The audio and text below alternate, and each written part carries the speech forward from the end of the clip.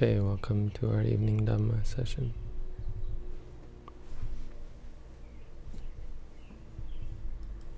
Good evening, everyone.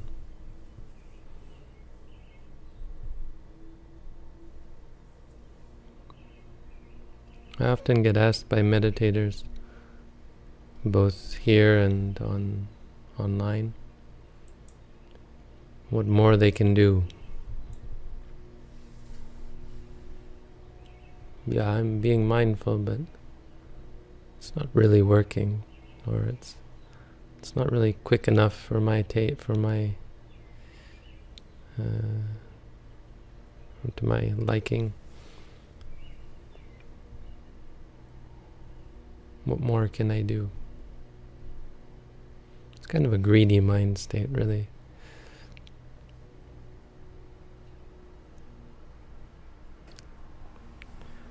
I mean, the whole idea of being able to do something is dangerous.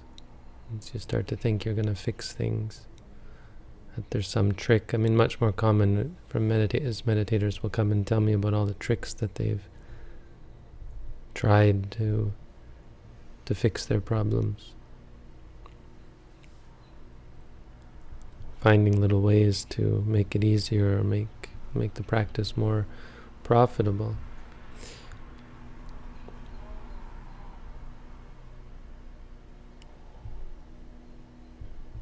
And so you have to be careful of that. Otherwise you get into the idea that you're in charge, that you're in control. And in fact, meditation is about letting go of control. Stop trying to control. Stop having anything to do with your experiences except experiencing them. Learn how to be present here now, pure and clear. That being said, there are tricks that are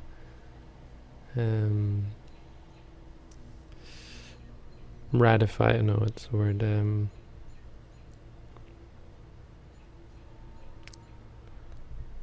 Are spoken of well by the Buddha. For example, there are other meditations we can practice. I've talked about those. You can practice loving kindness. If you're feeling really angry, you can sit there and say, yes, I have a bad relationship with this person or that person, but let's put that behind us. May they be well. And practice mindfulness of the Buddha. So people sometimes will do chanting, or they'll bow down before the Buddha and make a wish in front of the Buddha. May I follow in his footsteps. May I be guided by his teaching. May I always be surrounded by his followers.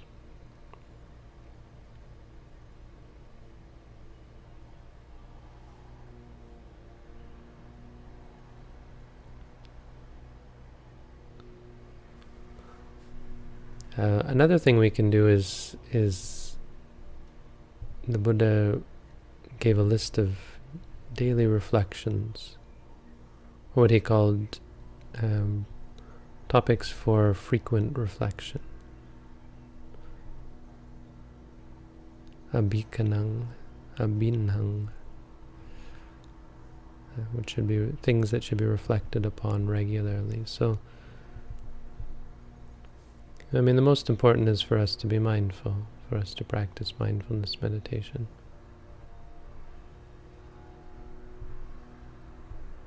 But it doesn't mean there aren't other important things that help us along. Things that if we remind ourselves of these facts of life regularly, they keep us on track. There's a way there are many things that keep you fenced in. Morality is one, for example. Keeping the 5 precepts, just reciting the 5 precepts gives you some framework within which to work. But the Buddha gave 5 themes for reflection. And they're fairly simple, but worth knowing. It's not that it's going to be a deep teaching, it's just going to be instruction. Hey, reflect on these every day. The first one is, and it doesn't matter, this isn't just for, this one the Buddha specifically says is not just for monks. This is for anybody. Everybody should reflect frequently. I am subject to old age. I am not exempt from old age.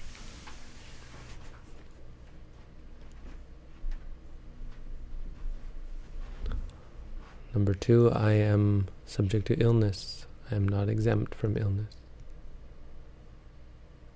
Number 3, I am subject to death. I am not exempt from death. Number 4, I must be parted and separated from everyone and everything dear and agreeable to me. And number 5, I am the owner of my kamma, the heir of my kamma. I have kamma as my origin, kamma as my relative, kamma as my resort. I will be the heir of whatever kamma, good or bad, that I do.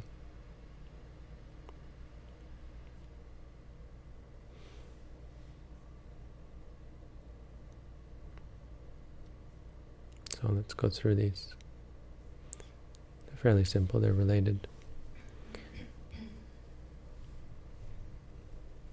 I am subject to old age. People are intoxicated with youth, intoxicated with our strength and our virility, our joie de vivre, our ambitions, right? From the very outset, we get up, we can't wait to get up and walk. And then when we walk, we want to run. We want to learn, we want to get, we want to become. And we build up personalities. We build up visions and dreams and wishes and wants, likes and dislikes.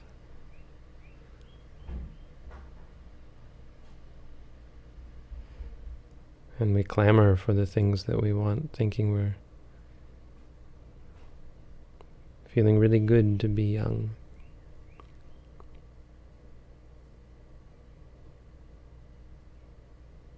Spend some time every day thinking about the fact that you're going to get old.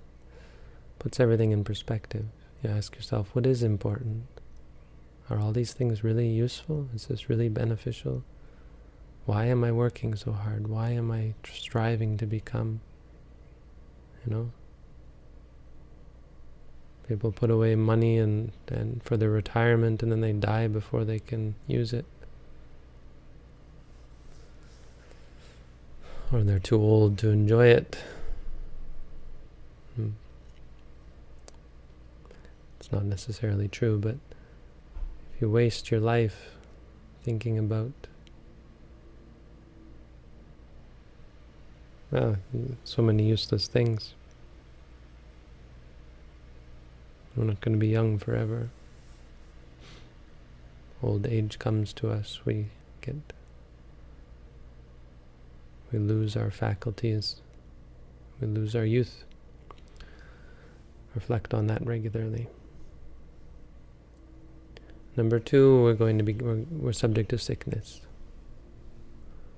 The human body is a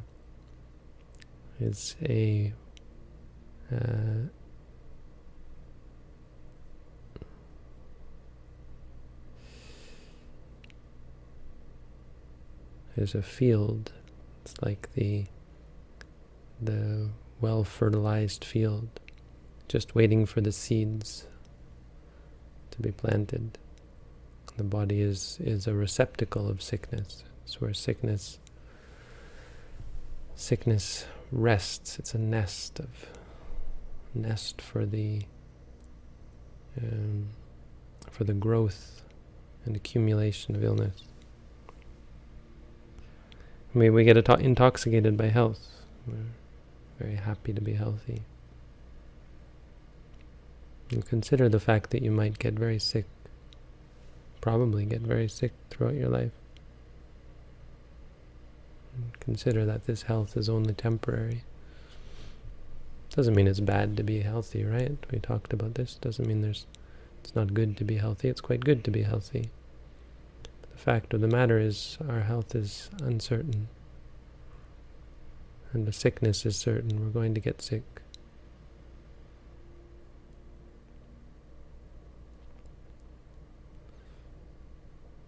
And then you ask yourself, how meaningful are all these things that I cling to if that's the case?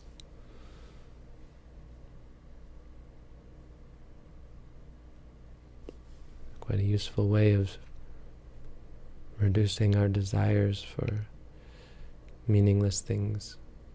As we start to see there must be something, there are things that are more important. The solution to life is to go beyond sense pleasure. Because sense pleasure can't help you when you're sick. And number 3, we're all going to die. Reflect on your own death. I'm going to die. I mean, it isn't a morbid thing to think about sickness or death. It's really quite calming and puts everything in perspective. Takes us out of, it stops all this conflict. The Buddha said, people bicker and fight as though they're going to live forever. If only they would stop and realize that we're all going to be dead in 100 years. What are we fighting about? What does it all mean? What's the meaning of it? There is no meaning. Put everything in perspective, and it really makes you chill out when you stop fussing about everything, stop chasing after things that can't satisfy you, things you can't take with you.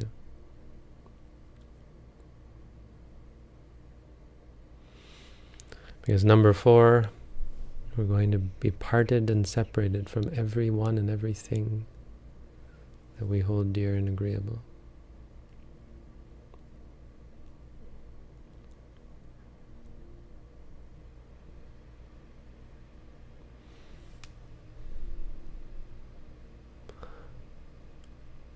Sabbehi me piyehi manapehi nana bhavo vina bhavo. We used to chant this at one monastery I was at. A couple of places we've chanted this. Every day we would chant it and then translate it into Thai.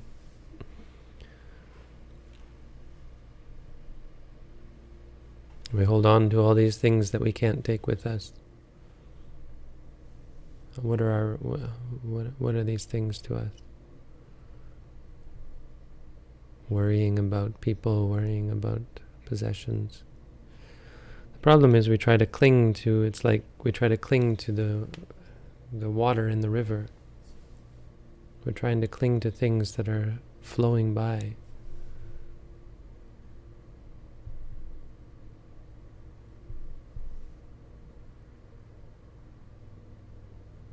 And we try to hold on to a stable snapshot of reality. Reality's not like that. Reality is a movie. It's constantly moving, changing, and if you don't keep up, you get swept away.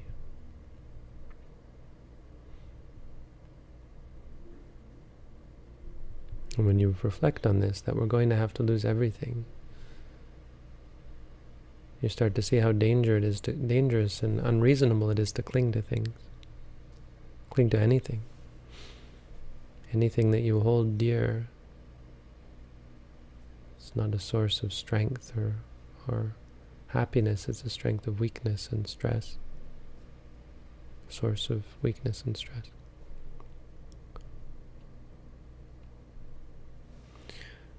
And number 5, what do we really own? What do we really have as a possession? Our deeds, our good and bad deeds. You ask yourself, what are you going to carry with you? What is truly yours? What truly belongs to you? The only answer is our good and our bad deeds. We carry them with us. We can never let go of them. You can't sell them. You can't give them away. You can't shake them. And on the positive side, if they're good, no one can steal them, no one can take them away from you. People can take away pretty much everything, including your life, but they can't take away your good and bad deeds, these things that make us who we are and give us our sense of worth, our sense of happiness and contentment. A person who is intent upon evil has evil as their possession. They carry it with them in their mind, and they carry it with them as who they are, an evil person, a person with an evil mind, a mind that is habitually unpleasant, displeased, cruel, mean, and so on. Abinhang pacawe kitabang. These things should be frequently reflected upon. It's easy to remember old age, sickness, death, loss of everything you hold dear, or the fact that the things that you hold dear don't belong to you, and that your deeds, your good and bad deeds, are something that do belong to you. So this isn't helpful for your meditation directly, but a real important reason for giving these talks is to inspire you to continue meditating, and I think this is a really inspiring teaching.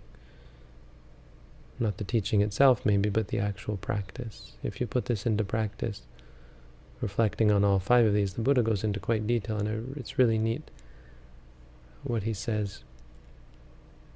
He says, as one often reflects on this theme, the path is generated. That's the English, it's not very poetic. See if I can find the Pali.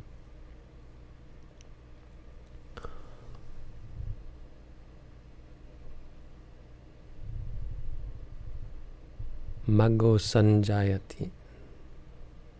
The path is born. The path arises, meaning they start to see the right way.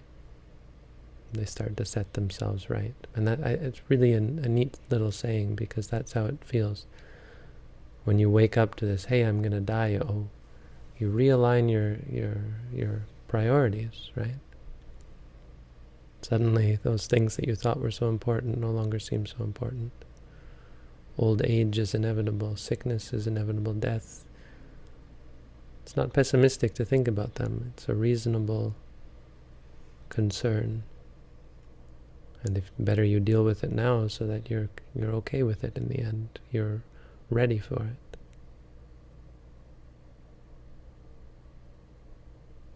Because so many of us are not ready for it. I mean, that's the thing. You don't have to think about the future, but if you do think about when you die, most of us are frightened of it, are afraid of it. And so it's a good test. If you think about these things and it doesn't bother you, and you think, I'm ready for all that, then you're good to go. And until then, we remind ourselves of them, and they help realign us. They get us on the right path. So you say, hey, these things are not so important. The only thing that's important is good deeds, being full of goodness, both in the mind and in the body.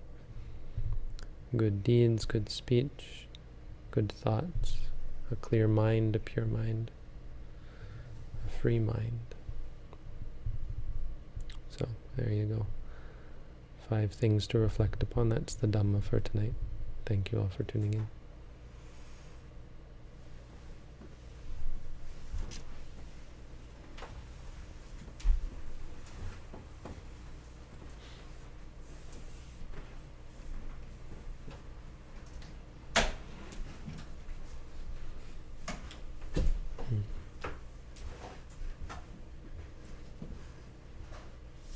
Got a bunch of questions here.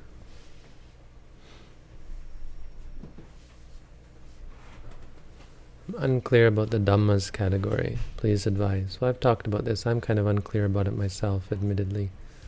But I think of Dhammas as the sorts of things that a meditation teacher would advise a meditation student. So Dhamma here I think of as the teachings of the Buddha, really.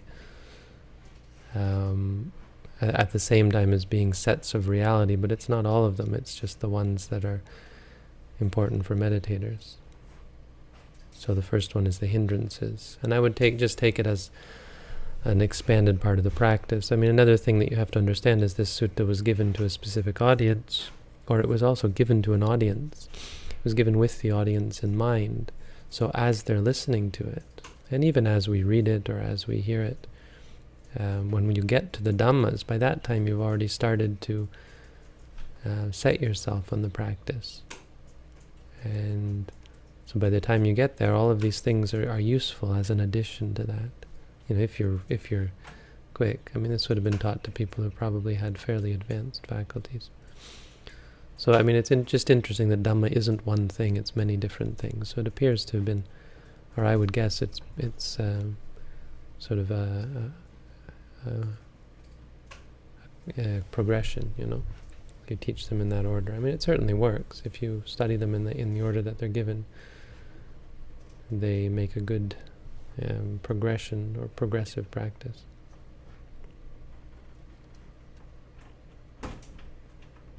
For beginners, we just start with the 5 hindrances and the 6 senses. Tanha paccaya upadana. Upadana here mainly refer to kama upadana, or does include all 4 types. How do you explain ditthi upadana? Being caused by craving. I don't like these questions. What does the answer to that question really help you? Maybe it does. It's too tough a question. I want easy questions. Easy questions only. I don't know. I don't think I'm the one to answer that. My first guess is that it probably is only kama upadana. But that's not even true. Ditthi upadana. I think that the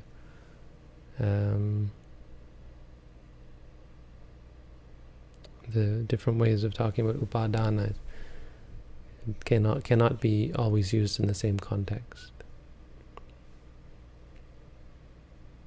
But it is an interesting question. Reality, non-reality. You have spoken of constructs. Can you please explain what they are? Construct, well, it's just a word, but generally we use that word to refer to things that arise, because anything that arises has conditions that cause it to arise. And without those conditions, it doesn't arise. So in a sense, it's constructed, or it's a construct. Sankhara is the word we use, formation or construct. Although I have used the word in a different way, like a mental construct is a concept. So you can create something in your mind. The thing itself is not real. The thing is something you've imagined in your mind, like a rabbit with horns, say. You can think of it in your mind, but that horned rabbit doesn't actually exist. It's just a thought a picture in your mind,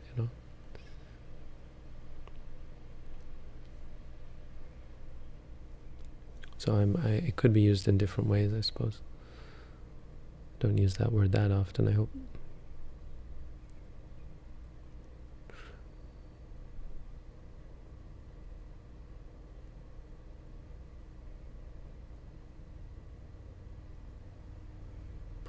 When I meditate, I become happy in the moment, don't take my overbearing responsibility seriously, and follow a secular path of normal people. When I stop meditating, I want to ordain. How would I find the middle ground between these two? Also, would a person's extreme sense of responsibility, would you say a person's extreme sense of responsibility is an overcompensation for something such as guilt? I don't really quite understand what you're asking. You're happy, overbearing responsibility, secular path, but when you stop meditating, you want to ordain. I don't know. I'm just going to say If you want my advice, keep meditating, keep being mindful, be mindful of all these things. You'll find the answers for yourself. It's much more simple maybe than you're making it. Visasa paramanyati, mean that the trustworthy person is the ultimate relative, familiar to us but not really trustworthy. Yeah, intimate is the word I meant, not familiar. Someone who is intimate, and so as a result you trust them. Someone who, but it's used in a sense of being familiar in the sense that you know that they wouldn't mind. It's not, it's about trusting each other. It's not about being trustworthy, it's about trusting each other. That word does mean trustworthy, I think, or it's used in that sense, but I don't think that's directly what the word literally means. When you trust each other, so you can, someone who is a trusted or intimate. So in a sense, familiar, that's all I meant by that. Yeah, you're right, it's probably not the best word I could use. Intimate might be better, but not even intimate. It's, yeah, people you can trust, I guess. People who you trust.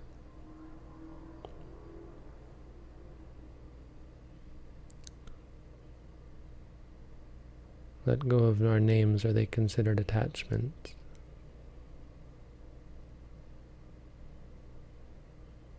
Names are just concepts, and they're useful tools that allow us to refer to things. Just don't get attached to it. Don't get attached to them. The thinking of mantras disturbs my breath, does it? It feels less smoothly, really. When I focus on the stomach rising without the mantras, it is more fluent and pleasant.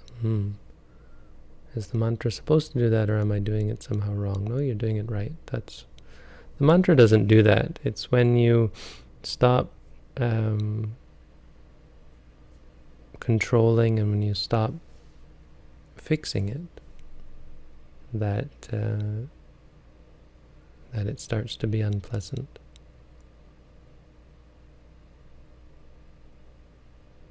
You get out of that groove, the comfortable groove of enjoying it, right? Because you can create pleasurable sensations in the mind if you want, but all you're doing is creating more and more attachment. What the mantra does is it forces you to see things without clinging to them, without attaching to them. As a result, that it doesn't feed our addictions. It doesn't feed our desire for pleasure, our desire for tranquility. And so that's uncomfortable. The mantra is meant to take you out of your comfort zone and straighten your mind so that you, instead of being attached to the pleasant feeling, you're objective and flexible and able to experience things however they may be. It helps you see impermanence. I mean, what you're seeing is impermanent suffering and non-self, especially non-self, because you can't control. You want it to be smooth and it's not smooth. Suffering.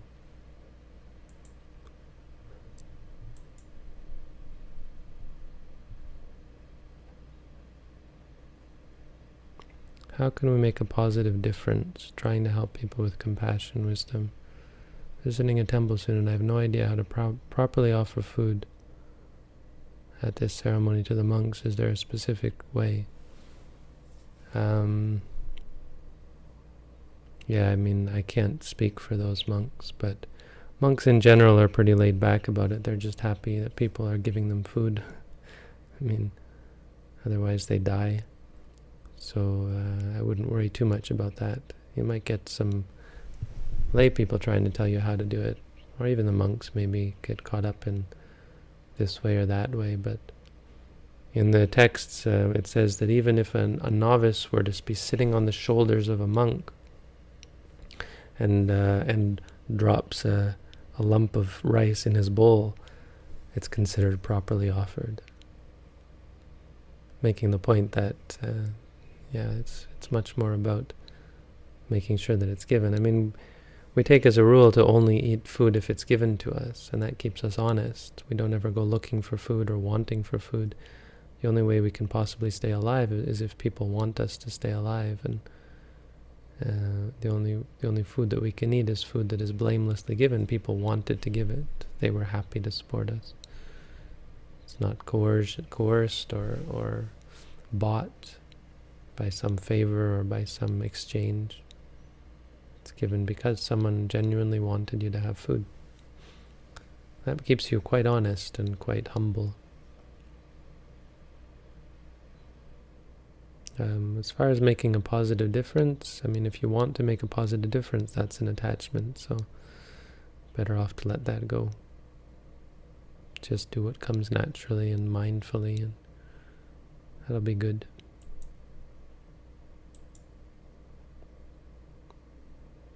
What do you think about mystic experiences that use suffering, use fuel to have more intense experiences? I don't think about them at all, really.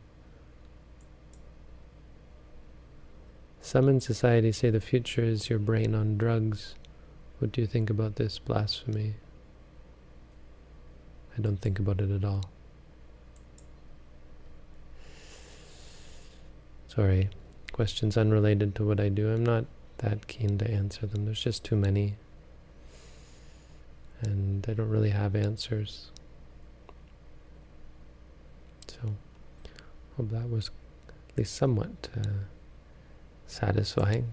And if it wasn't, well, go meditate and let it go. Good night, everyone. Thank you.